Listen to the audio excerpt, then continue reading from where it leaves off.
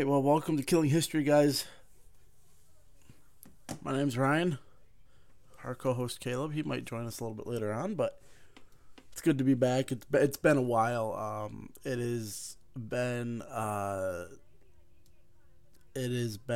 roller coaster of events since I have last spoken to, I don't know, my 5 listeners. I don't know, but got married, got divorced. It is, like I said, since the last time we talked to you, lots happened. Life's been going nonstop, like it does, and so I apologize, but I'm finally back after years off. And we're gonna get right to it, really. Today's December 26th, 2018. We're in the last few days of this year, and I hope you guys had a good one. I wish mine was better, but it is ending on a pretty decent note. But we're going to go back quite a long time ago to December 26th. Oh, excuse me. I'm about to cough here. Oh, hold on. All right. It's December 26th, 1776. Excuse me. That is when George Washington crossed the Delaware. Now, why was this an important moment in American history? Because we were right at the beginning of the war. We were losing men left and right. Remember, a lot of people believe that you had hundreds flocking to volunteer for this revolution, and really it wasn't the case. Washington and the Continental Congress had to trick people into it. The only people that volunteered were a lot of immigrants who didn't understand English. We had a lot of people who were through court had to volunteer, and we had a lot of people, a lot of criminals who volunteered so they could get time off. And then a lot of the wealthy paid their way out like they still do today. So something a lot different, a lot the same. But the reason why it was such an important victory was because it was a big morale boost, especially early on in the American Revolution. And it was really... It was really Washington's first real surprise attack, and I'm going to get into George Washington here a little bit. Big fan of his. He's human. You know, I hate how we glorify these historic figures, because he was human. I mean, he made mistakes. Folks, you got to remember, George Washington, during the 7 Years' War, what we call the French and Indian War here in the United States, wanted to be a British officer. That was his goal in life. Once he got to that British commission, boom, he was all set, because no colonial British citizen had ever gotten that high, and he wanted to be that person. The closest he ever got was when General Braddock came to the what is now the United States, or the colonies, during the 7 Years' War, before the campaign to take Fort Duquesne, which ended up in a bloodbath at the Battle of Monongahela. And during that battle, it really opened his eyes to a lot of misgivings that the British Army had. But the thing that Washington learned, Washington was Braddock's aide, and that was the closest he ever got to a British commission. He learned a lot of discipline from the British, which in 20 some odd years would turn out in his favor. His soldiers thought he was somewhat cruel, but mostly fair. His soldiers adored him. There are some instances, especially in the camping at Valley Forge, where he was the only reason why half the people stayed. But anyways, I'm getting ahead of myself. So we're looking at December 26th of 25th through the 26th of 1776. We were ending our first year 5 months or so after declaring our independence from Great Britain. This was the first move in a surprise attack by George Washington against mostly Hessian forces that were in Trenton, New Jersey, on the early morning of the December 26th, the day after Christmas. We got to remember, folks, this wasn't, it was a lot of luck. But the thing is, and we've seen this time and time again in history, Germans, They celebrate Christmas a lot like a lot of Europeans do. It's 12 days of Christmas. It's not just one day. It's 12 days. I like that. I like that thought a lot. I'll listen to Christmas music all the way until January 1st. But the reason why that's important is because Washington knew this. He knew the Hessians were going to be drinking. He knew the Hessians were going to be extremely excited about the Christmas holiday. So when he surprised them, they were already drunk, and it took less than an hour to beat them. It was such an important move that after the surprise attack, Washington crossed the river a third time at the end of the war. Duh. No, my writing's bad. Okay, sorry. I had to get my train of thought here. It was such an important move that it actually caused recruiting numbers to go up, which is something that at the time was kind of abnormal. But we're going to dive into this here. So, we are going to dive in to Washington crossing the Delaware after these few messages. Hope you guys enjoy Killing History. And like I said, I'm shaking the rust off, so bear with me. I'm trying to read here. Kind of tired. I have a long day ahead of me, but we'll get this done, folks. And I hope you guys enjoy the Killing History show. Good. Hey, Ryan, do you like history? Well, I happen to just love history. Oh, it's not like you're writing a book on history or anything, right? Maybe a few. Well, if you're like us and you're dying to know more, check out Killing History on Facebook. Sounds good. I'll give it a click right now, Caleb. All right, well, welcome back to Killing History, folks. My name's Ryan. I'm your host today. Pretty soon we will be having Caleb back on here regularly. But before I move on here, Caleb and I love a lot of things. We love American history. I went to school for it. I was a historic park director. But Caleb is just, since he was a kid, has been studying it nonstop. So we really wanted to put this together. This was a baby of mine, but a baby of ours. We do a podcast. If you guys are interested in hockey, it's called Undrafted. We focus on the Red Wings, a lot of things in Michigan here. But if you guys are interested, just give that a listen. It's a lot of fun. We have a lot of fun with it, and it's been something we're really passionate about. So if you guys want to give it a listen about hockey, feel free. But anyways, back to American history here and Washington crossing the Delaware. I'm trying to do my best and not sounding like a dang NPR host, but when it's by myself, it's kind of hard to do. But anyways, so like I kind of stated earlier, 1776 had started out very well for the Americans. The British left Boston in March, and the problem was the defense of New York City had gone quite poor, to be totally honest. The Americans really failed to defend it. They had to withdraw, and the British took over York City is what they called it. And then they stationed a bunch of Hessian outposts all around York, and including what is now New Jersey. So that's kind of what we're leading into here. And like I said before, Washington's army was shrinking, enlistments expired, lots of desertions, no morale, and that was due to a lot of the defeats in the New York area. Excuse me. So that being said, we're going to talk a little bit about Washington's army. I said they were shrinking, made up mostly of immigrants. I'm going to use the term loosely, but volunteers. He had about 4,000 to 6,000 men, but 1,700 soldiers were, according to most writings, were unfit for duty and needed a lot of care. And so that's what we're kind of looking at. General Charles Lee, who was in western New Jersey, had 2,000 men. When Washington ordered Lee and then Gates to join him for this attack, but both were delayed and could not follow through.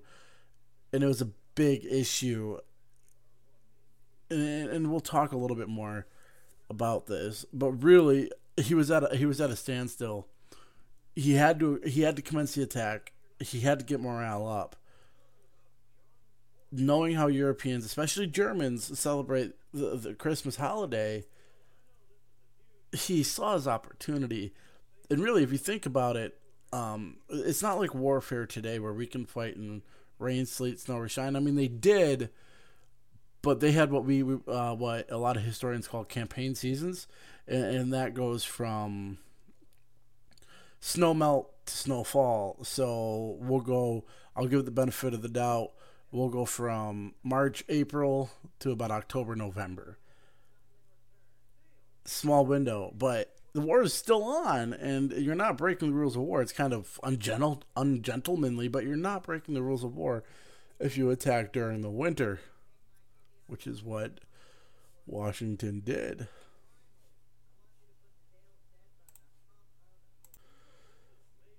Now we're getting close to the holiday, the Christmas holiday in 1776. 6 days before Christmas in 1776, a new pamphlet came out titled The American Crisis, written by Thomas Paine, the author of Common Sense. And part of it reads this: "These are the times that try men's souls. The summer soldier and the sunshine patriot will, in this crisis, shrink from the service of his country. But he that stands it now deserves the love and thanks of man and woman. Tyranny, like hell, is not easily conquered, yet we have this consolation with us, that the harder the conflict, the more glorious the triumph." Now, if you need a morale boost, Thomas Paine was the man to go to. I mean, that's kind of like the win one for the Gipper speech. You know, you're boosting morale. Within a day of its publication in Philadelphia, Washington had it read to all of his men, and it encouraged the soldiers and improved their tolerance of what was going on at the time. Remember, it was winter, it was miserable, it was cold, and we're in New York, and I live in Michigan. It's kind of similar weather. It's wet. Right now, we're getting rain. We're not getting snow. We're still in early winter, so we're transitioning. And I'm going to tell you what, if you were a soldier, you'd rather it snow than rain.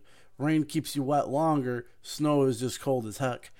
And what the rain did was it would cause trench foot, gangrene, things like that. The morale was not high at all. This boosted that morale. And, oh, man, I got a bayonet to the shin. Well, you know what? The American crisis, oh, I don't know. It's not that bad. You know what I mean? So it really boosted the morale. Are All right, do over. I'm back. Oh gosh. Are you a single father fighting to see your kids? Are you just tired of not seeing your kids all the time? Are you tired of fighting? Well, look no further. There's some help for you. Check out Father Rights of Michigan on Facebook.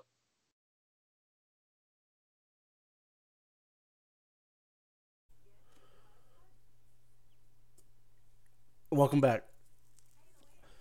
So we just left it at the American crisis. Well, Washington got an early Christmas gift on December 20th of 1776. General Lee's division of 2,000 men show up in Washington's camp under the command of John Sullivan. Apparently, Lee had been captured on December 12th. He kind of just... Generals... Stonewall Jackson did something very similar. He went out in front of his troops to kind of look for a more suitable location for where they could set up their camp headquarters type thing. But the British caught him. So what happened next was just a Christmas miracle. General Gates' division arrived in camp, who was only about 600 men, but boom, this would be huge. And then another 1,000 militiamen from Philadelphia under Colonel John Cadwalader joined Washington as well. These reinforcements made Washington's army now total about 6,000 men that were fit for duty. However, Washington didn't. I mean, he didn't need the whole group, and at the same time, he didn't need to put all of them in harm's way. You need to protect your assets, arms, armaments, things like that, and that's what he did. So he only took a fraction of the 6,000 men, about 2,400, and that's the number we're going to go with for this attack on the Hessians here on December 26th. So, oh, man, it's been a while. Excuse me.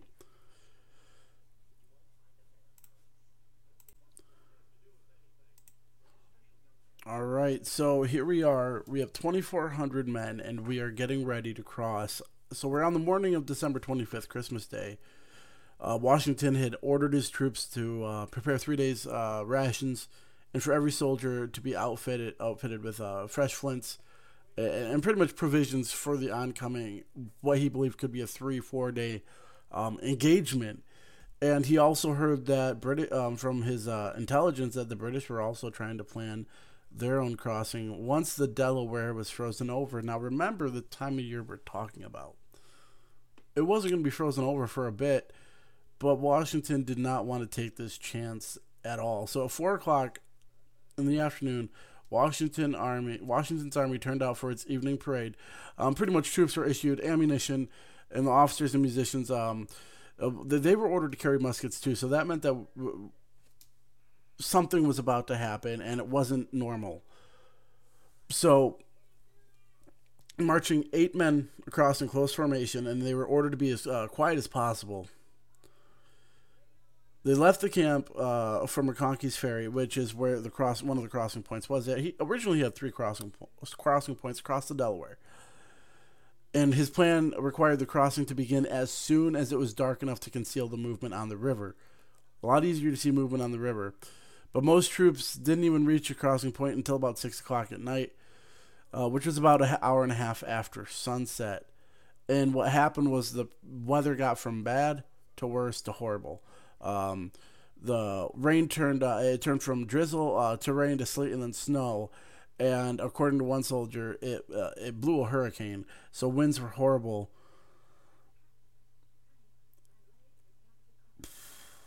Excuse me, I was about to cough again. I've been battling a cold, guys, so just bear with me.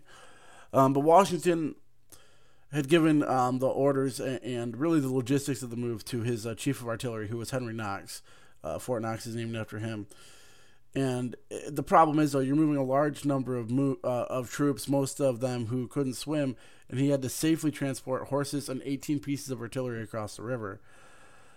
And Knox blew it out of the water. He did a phenomenal job. He said it was accomplished with almost an infinite difficulty, meaning it was impossible, but he did it perfectly. That's the main thing that he did. He did it perfectly. The most significant danger to him was floating icebergs on the river. Wooden boats and iceberg don't mix. I mean, heck, even metal boats and icebergs don't mix. So it was really a huge operation that this was going on. And Washington, of course, was one of the first troops to cross. He would not have been standing on the bow of a boat, much like the Perry picture. They would have been ducking. They would have been concealed. Excuse me.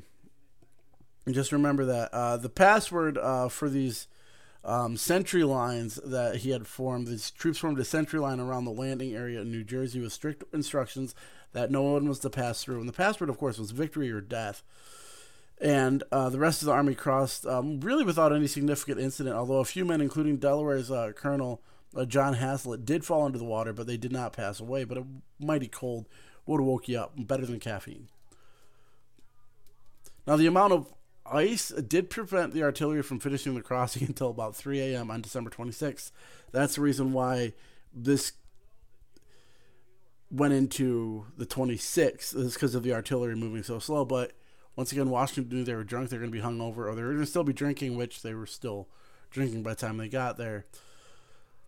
So the attack, I mean, it was pretty quick. We're gonna cover this. The morning of December 26th, the army, as soon as the army crossed and was ready, Washington ordered to split into 2 columns, split up forces, get one engaged, to have the other one sneak up behind. I mean, it's pretty simple. We've seen it time and time again.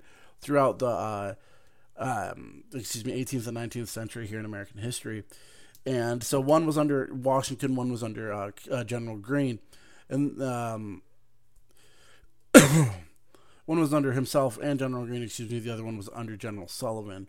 The Sullivan column took River Road from the Bear Tavern to Trenton, while Washington's would pretty much follow the Pennington Road, which was a parallel, and they lay just a few miles apart.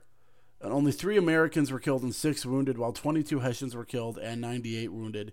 The Americans captured 1,000 prisoners and seized muskets, powder, and artillery for their own army. That is a big deal, and that was a big morale boost. It lasted less than an hour. And then Washington had the next 2 crossings happen.